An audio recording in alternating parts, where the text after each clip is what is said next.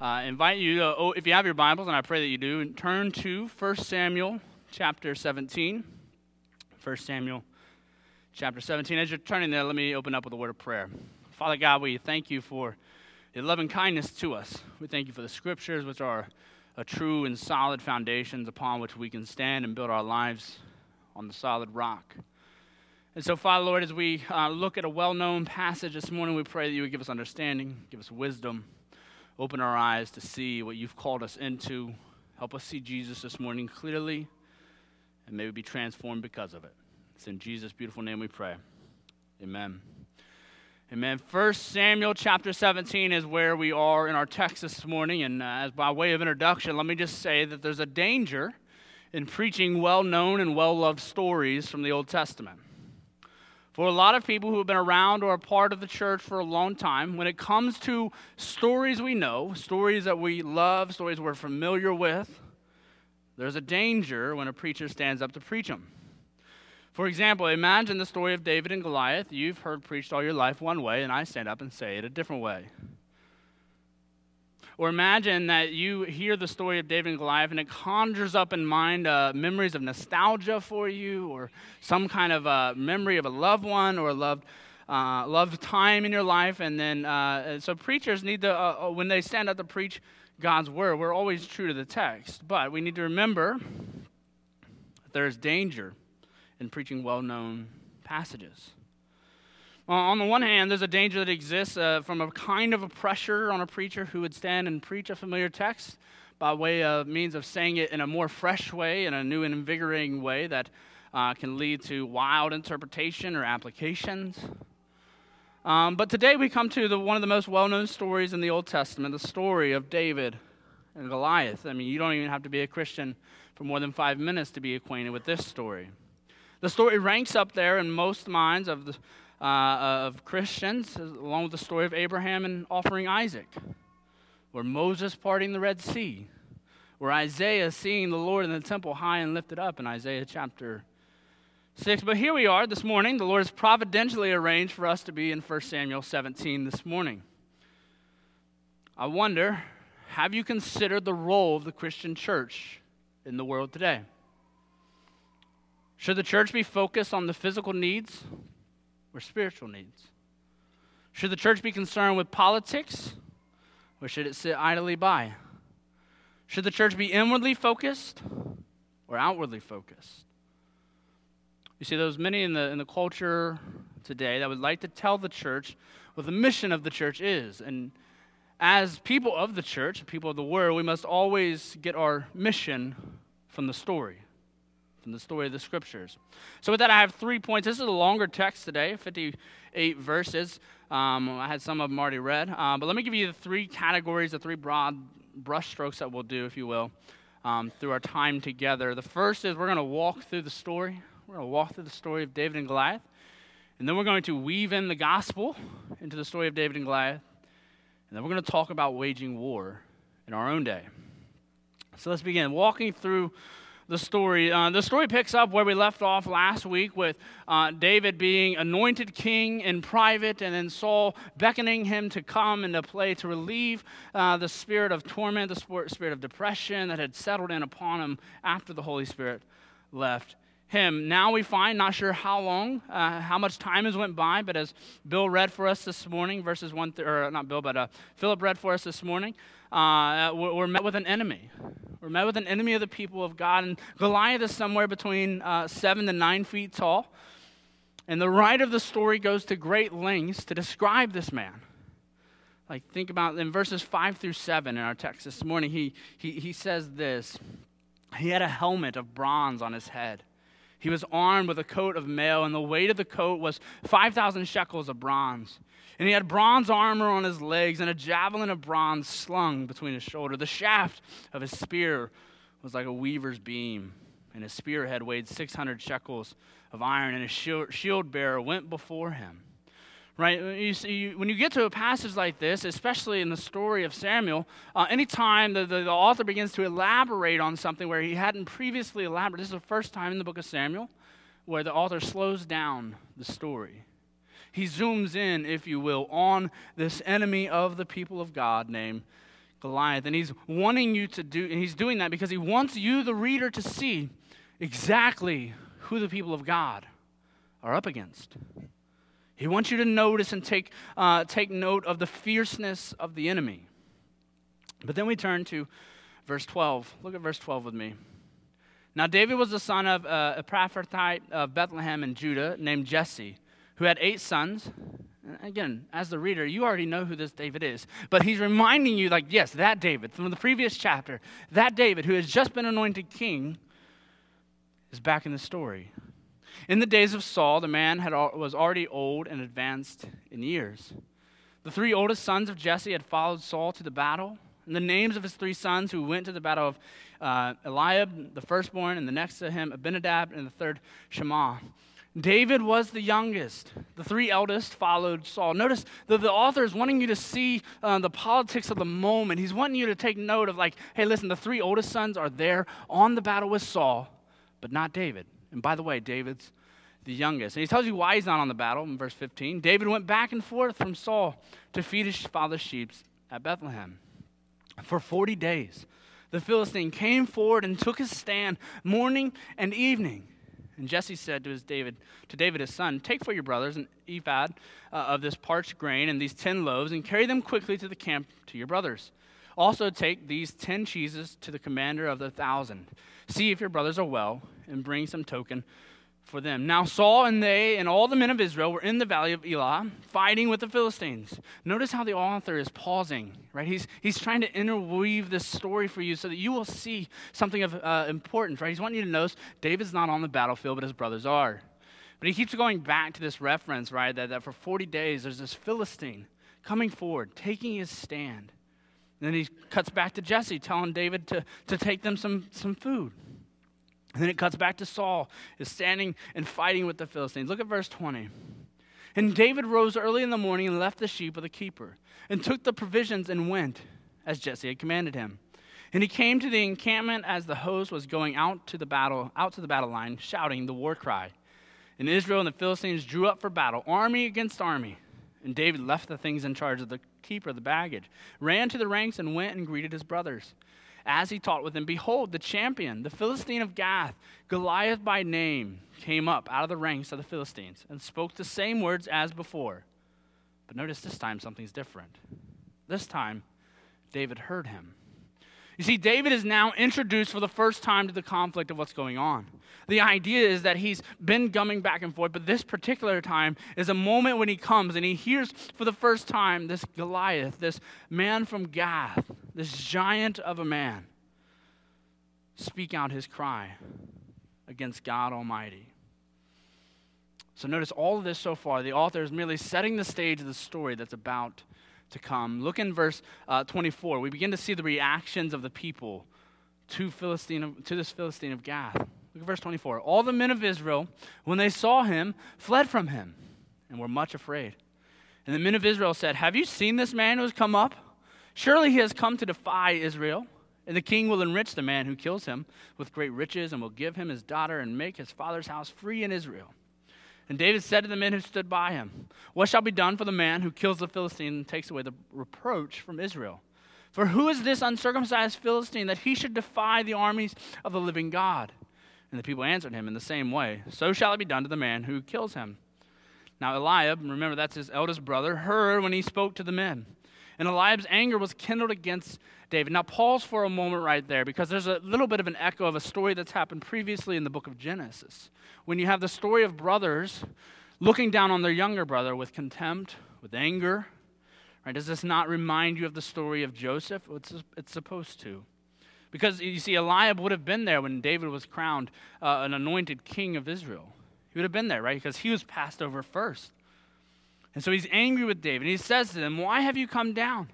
With whom have you left those few sheep in the wilderness?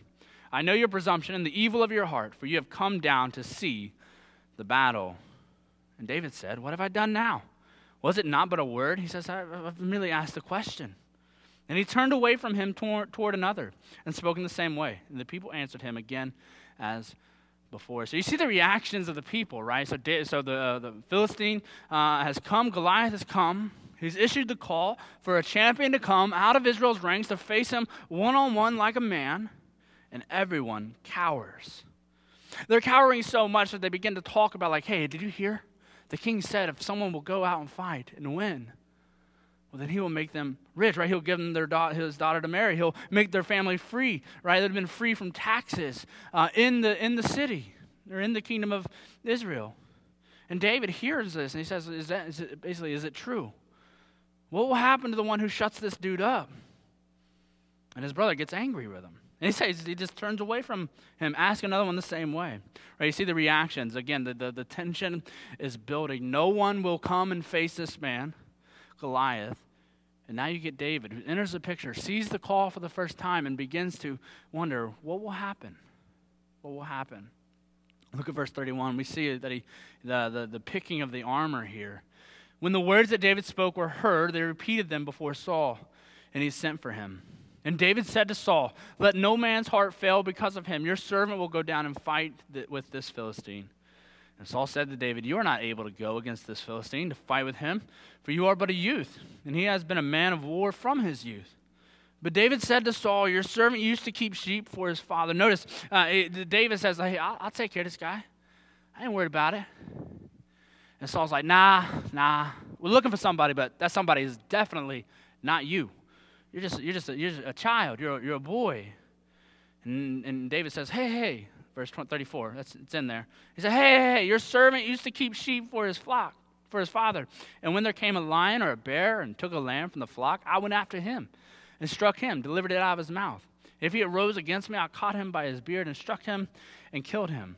Your servant has struck down both lions and bears, and this uncircumcised Philistine shall be like one of them, for he has defied the armies of the living God. Notice in David's reply here, he's unworried about the results of what's about to happen. He's unworried that maybe he gets killed. As a matter of fact, he sees this as nothing else than a shepherd saving the sheep. He sees this as nothing else than just rescuing. This is another day in the field, he says. He says this Philistine man is just like one of these untamed animals.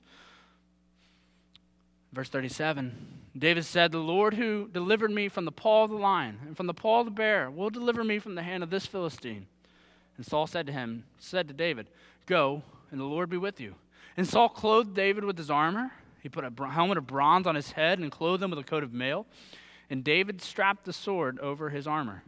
And he tried in vain to go, for he had not tested them. And then David said to Saul, I cannot go with these, for I have not tested them. So David puts them off. You can see in a moment here, think about just for a moment what the king was supposed to do. You remember from 1 Samuel chapter 8, when the people approached Samuel asking for a king, what is it that they wanted? Well, they wanted a king like all the other nations had. But more than that, they wanted a king who would what? Fight their battles for them. And here we have a king, only he's not fighting the battle. Not only is he not fighting the battle, but he wants to clothe David in his kingly armor. And David's not having it. He takes them off. And then we see the everything coming to a head in this story, starting in verse 40.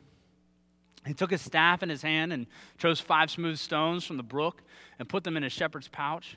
His sling was in his hand, and he approached the Philistine. Now, stop right there. A lot of times when we think and hear and read and hear the story preached, we often think of like a child's play toy, right? Like one of them like things you just let go. That's not what David would have had here. This was a real weapon of war. We see this in Judges chapter 20. It's a real weapon that could actually be used to do great damage. And so he grabs 5 smooth stones, would have been about the size of, we often think of like little tiny pebbles, like taking down mighty Goliath. It probably would have been the size of a baseball to the size of a softball. But anyway, he takes both of these and he approaches the Philistine in verse 40. Verse 41, the Philistine moved forward and came near to David with his shield bearer in front of him. And when the Philistine looked and saw David, he disdained him. For he was but a youth, ruddy and handsome in appearance. He said, who is this pretty boy y'all sending out here? And the Philistine said to David, am I a dog that you come to me with sticks? And the Philistine cursed David by his gods. The Philistine said to David, come to me, and I will give your flesh to the birds of the air and to the beasts of the field. Then David said to the Philistine, you come with me to me with a sword and with a spear and with a javelin, but I come to you in the name of the Lord of hosts, the God of the armies of Israel, whom you have defied. This day the Lord will deliver you into my hand. I will strike you down and cut off your head.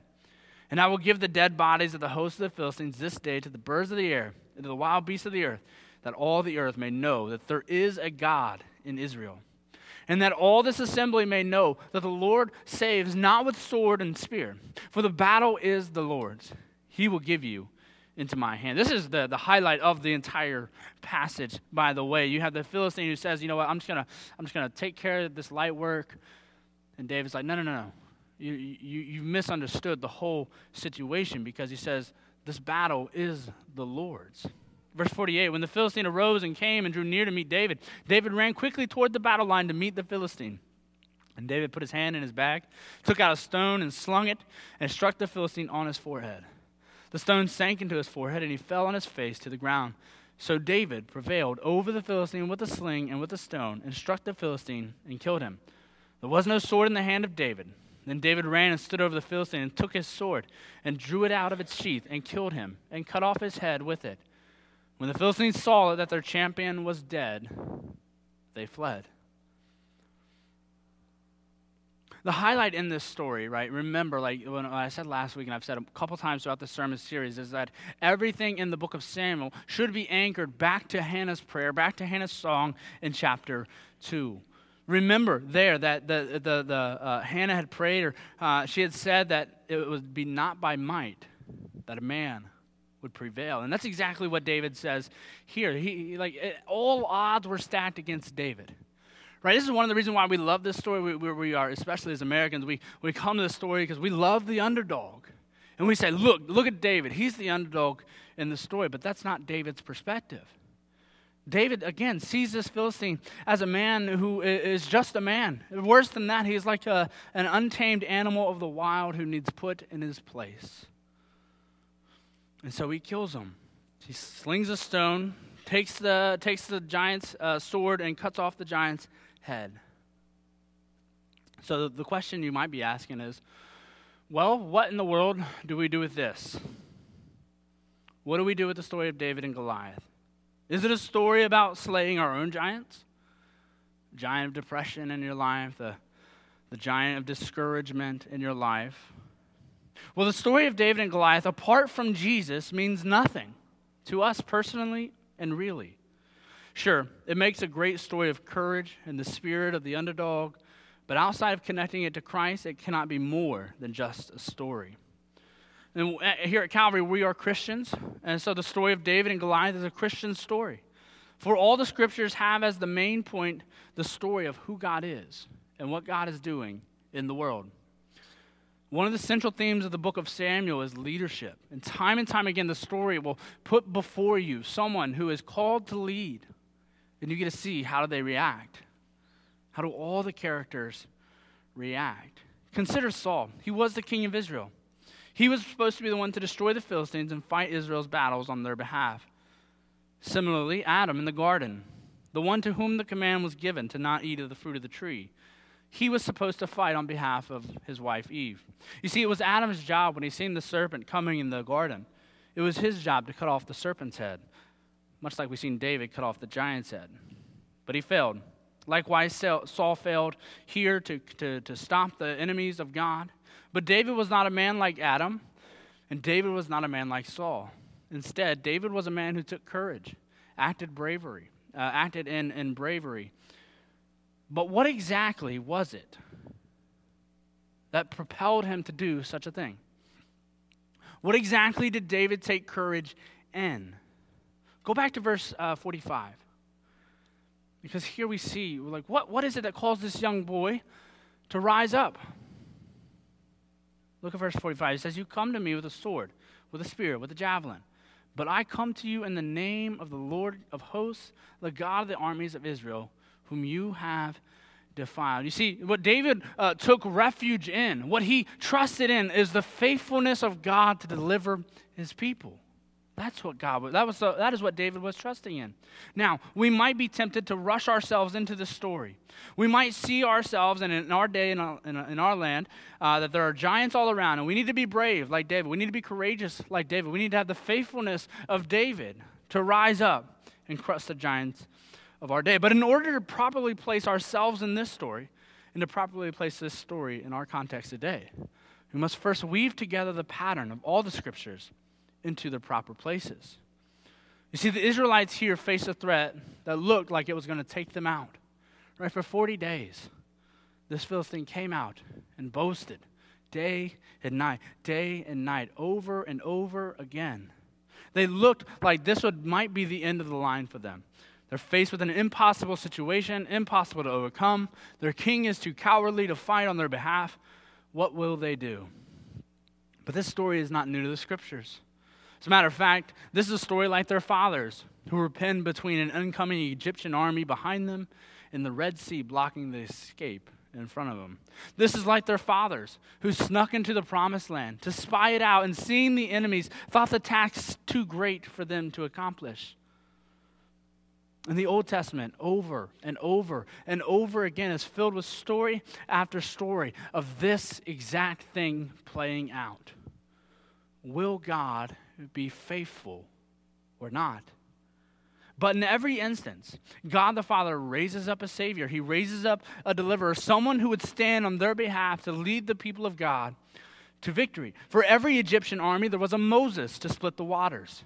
For every fearful report from the spies, there was a Joshua and a Caleb to boldly proclaim God's faithfulness. This is the theme of the Old Testament. Like, this is how you should read the Old Testament. But you say, why are the stories like this? Why are the stories written in such a way that this is how we should read them? What do the stories of Moses and of Joshua and of David accomplish? Each story, these ones and all the little stories as well, was looking for the one who had been promised from the beginning. Each story was looking for the one who would come and crush the head of the serpent, the one to restore the presence of God, the Creator, with man, his creation. Each story, in a sense, served as a shadow, but a shadow which progressively became clearer and clearer with every story. Imagine you're standing on the corner of a building, and you're on the corner, and you can see this shadow of somebody walking towards you. At first, the shadow is quite large, and for the most part, it just looks like a giant moving black blob of a shadow. But as the person gets closer and closer to the corner of the building, you begin to make out the finer details of the person coming. You're able to gauge roughly how tall someone might be. You can gauge if they're carrying something in their hands. You can even tell how fast they are moving and what type of pace they are keeping. Are they running? Are they moving slowly from knee pain? Are they leisurely out for a Sunday stroll? All of this becomes more and more clear as what happens as they get closer and closer. You see, every story in the Old Testament is like a shadow on the ground of someone moving towards us. And each story builds on the other. They're not disconnected, but rather giving a little bit more light, a little bit more information, a little bit more clarity about the one who is coming. It was a number of years ago, nearly a decade or so ago, I heard a well-known pastor preacher stand up before a church, and he was preaching this text, and the whole impetus of his text was, "Friends, you're not David." And that's true. If you've read this story as you being the hero, you being the person to stand against all odds, to stand up against the giant when everyone else cowers, and if that's the ultimate thing that you take from this story, then you've read it wrong. Because the story is not about you. The story is about who? It's about who God is and what God is doing. To give that a name, it's a story about Jesus Christ. You see, David shows us the type of man who was to come. He shows us that Jesus would be the one who would ultimately destroy our greatest giants in life. The message of the Bible is not that we are called to save the world. The message of the Bible is that we have a Savior who is saving the world, and his name is Jesus. You see, the message of the story of David and Goliath is not that we are David, but that we have a David on our side. Jesus is the better David. You see, if we are to read ourselves into the story at all, we should not read ourselves in as the heroic or the hero of the story. who do we become in this story? Well, as Christians, we're the people of God. And the people of God in this story was who? The cowering Israelites before their enemy. So if we're going to read ourselves into the story at all, we are like them. Fearful, an enemy which we cannot overcome, but that we have Jesus on our side. So where does that leave us? It leaves us in knowing that our greatest enemy has been defeated. You see, as sure as Goliath was laying on the ground and as sure as his head was cut off and detached from his body, we know that our greatest enemy lays on the ground with his head cut off as well. You see, our enemy of sin, death, and Satan have been defeated. It leaves us in a place where God's righteous judgment and wrath, which stood opposed to us, has landed, not on us, but on Christ. It means as the people of God, we have been given victory. What happens after David kills Goliath? What happens after the enemy has been defeated? Did the once quivering people of God say, "Whew, glad I don't have to worry about that anymore.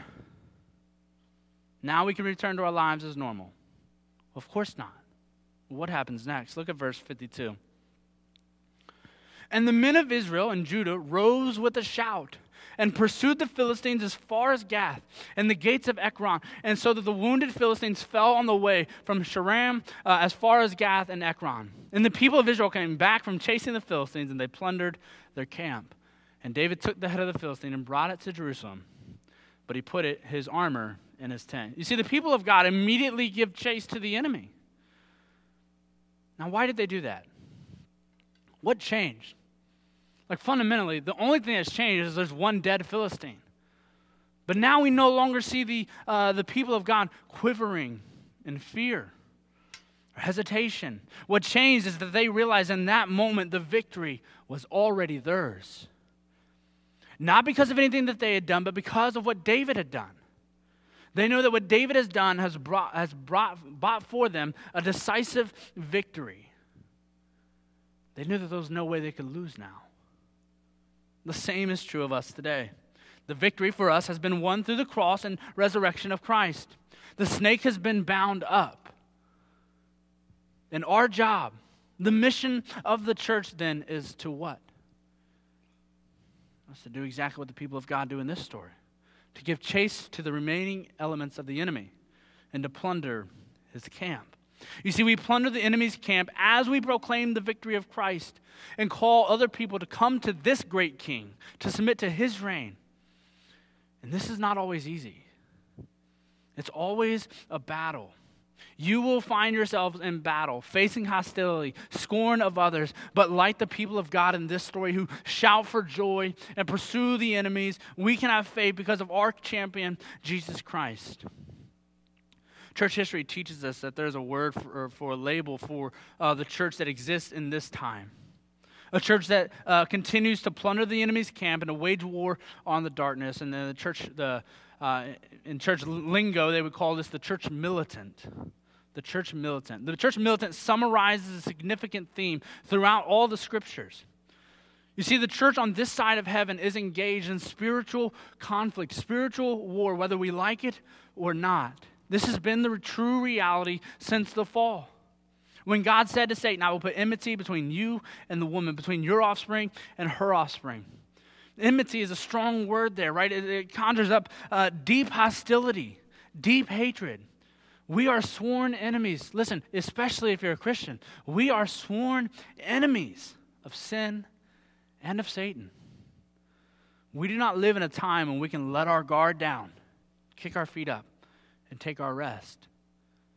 You see, if the church is not militant and is not on the battle, it will be conquered. The decisive victory has already been won, church. But we must continue to wage war in our own day. Christ came into this world to lead an invasion, and the effect of his people was to topple Satan. The effect of his work was to topple Satan, the former ruler of this world. He established what? He established the kingdom of God, right? We just went over this in Sunday school, that Jesus began all of his public ministry. You can look at all the beginnings of the gospel. Jesus starts with this message: repent and believe the gospel of God, for the kingdom of heaven is at hand. heaven is invading earth in this moment through the work of Christ. And it continues on through the work of the church today. It's through the preaching of the word that strongholds are cast down, captives are freed, and many come to faith in Christ. I was asked this week what the mission of the church was via text, and I texted back. I said, the mission of the church is to be a demonstration of the saving reign of Jesus Christ in all aspects of life. That demonstration means we are constantly pushing into enemy territory. But as the passage has already taught us, we're not relying on swords or the weapons of men, but we're relying on the finished work of Christ. Paul teaches in 2 Corinthians chapter 10, verse 4, the weapons of our warfare are not of the flesh, but of divine power to destroy strongholds. We destroy arguments, every lofty opinion raised against the knowledge of God, and take every thought captive to obey Christ. So, church, we are at war. We are not at rest. We're at war like the Israel people after the slaying of Goliath. We're at war and pursuing the enemies. In other words, the church is basically just a good military operation. And as good military operations always have a headquarters, rules of engagement, and a cause worth fighting for. I'll end here. It begins with a headquarters. All good military operations have a solid headquarters, a place where decisions are made, a place where regrouping happens, a place where we're reminded of the mission that we're on. For this reason, we do not withdraw from the outside world, since we're called to bear witness to Jesus in the world and to show how the gospel transforms every area of life from day to day. Like, if we begin to think of ourselves as a church which merely comes into the headquarters to isolate itself, to secure itself from the rest of the world, then we've lost the mission. Our church building is not a fortress for Christians to hide in. It's a training ground for Jesus followers who go out and live in the world as he did. This is why understanding what we do here week to week, every Sunday morning, is so vitally important. The preaching, the singing, Lord's Supper, baptism, praying, fellowship, all of that is meant to be a headquarters. A headquarters for what? For the military operation that we're invading the world. The light has come. And we come, we regroup, and then we go out into the world. But also, all good military operations have rules of engagement, how they will act and conduct themselves in war. You see, we're not called to engage the world as if people were enemies to be conquered. You see, this is where the analogy of the people of God who were slaying the Philistines as they were physically chasing them, that's not us. Loudspeakers, picket signs, angry political speeches are not how the world will be convinced that Jesus is king and that his kingdom offers an entirely new way of life. Instead, Jesus says we will be known by our good deeds, especially our love for one another. Now, this can't mean that we become best friends with the world. Just as Jesus' own life showed, there is much that is wrong in the world that needs to be challenged or outright changed. A church that looks a great deal like the rest of the world has probably lost almost all qualities that once pointed to Christ. They are, regardless of their name, thoroughly unchristian. So what is the way forward? How do we act? What are our rules of engagement with the world? What does it look like to be salt and light in the world? And the answer for us is faithful presence, right? Faithful presence means living in every sphere of life as committed citizens to Jesus' kingdom. In other words, you become the kind of person at work, at home, in the marketplace, in every other aspect of life by trying to act and be like Jesus. Imagine shopping like Jesus was the king of an eternal kingdom, instead of shopping like you were the king in a world of fashion. Or imagine showing up to work early, staying late, and serving others selfishly all day without grumbling or complaining. Imagine seeing your jobs, wherever it is that you work, not just as a paycheck, but as a valuable way of contributing to the various needs of the world. Imagine seeing politics, not just as a way to vote for your favorite values, or to stem the cultural tide, but as a way to bring about positive, although limited, good in society for those around you. All of these things are characteristics of someone who knows that Jesus is currently reigning and their lives reflect this reality. The scriptures say that this kind of living, this kind of faithful presence of the gospel is one of the clearest signs that we actually believe ourselves that Jesus is King. Finally, all good military operations have underpinning it a cause worth fighting for. In other words, behind every good military operation is a belief system that will hold it when spirits are down. A cause worth fighting for that encourages it to keep going when things get hard. Friends, the things that makes the church militant get up in the morning is knowing that Jesus is Lord. We must never forget that Jesus has already conquered on our behalf. The Lord Jesus Christ faced death, but it did not hold him down. The curse could not keep him in the grave because he is perfectly righteous. We are merely fighting the last skirmishes of an already won spiritual war. Our Lord has driven Satan from his former place, and he will soon push him into the abyss and all those who follow him forever. Sure, Satan is still a dangerous enemy, seeking those whom he may devour, but he has suffered a crippling death blow. There is reason to be sober and vigilant, yet there is nothing to fear. Victory is already in hand. So what is the cause we're fighting for? Brothers and sisters, be encouraged in the Lord today that we are fighting from a place of already having the victory. Think about it. We don't fight and we don't push back against the cultural sins of our day, against cultural, the darkness in our day, because we're afraid we might lose. I'm going to say that again. We don't push back cultural sins and cultural darkness in our day because we think that somehow it's going to be worse off for our grandkids and great-grandkids. We fight against all of that because it's against the kingdom of our God. We fight against all of that because we realize that Jesus Christ has already won. We fight from a place of joy. And as all good military operations know, some of you will need to play defense. Like some of you will need to rise up and point out errors in the church and be like, that's not right. And take us back to Scripture. Some of you will need to be on the offense, out there on the front lines of the darkness, pushing it back. Most of us will have to suffer. The Scriptures are abundantly clear on this. And all of us must walk in a way that is countercultural to the rhythm of the kingdom of this world. But we walk to the rhythm of a new kingdom and a new king. A king that loves us. A king that has given us great joy and great hope. So friends, be encouraged. You're not David, but you have a David on your side. You no longer have to be cowering on the sidelines like the people of God before David entered, because Christ has entered. He has won the victory. Therefore, we march on. We continue to push back the darkness in joyful submission to Christ our King. Let's pray. Father God, we thank you this morning for your word.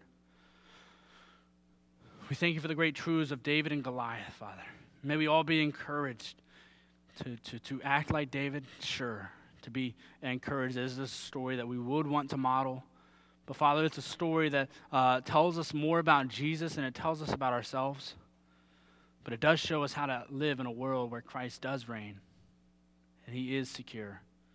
May we shout for joy and push back all the remaining enemies of God in the spiritual places. May we kill the sin in our own hearts.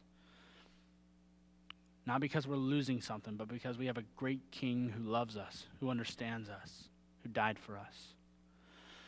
Father, I pray you would invigorate all of our hearts. May we be encouraged in the good news that Christ has already won the victory. It's in his beautiful name we pray. Amen.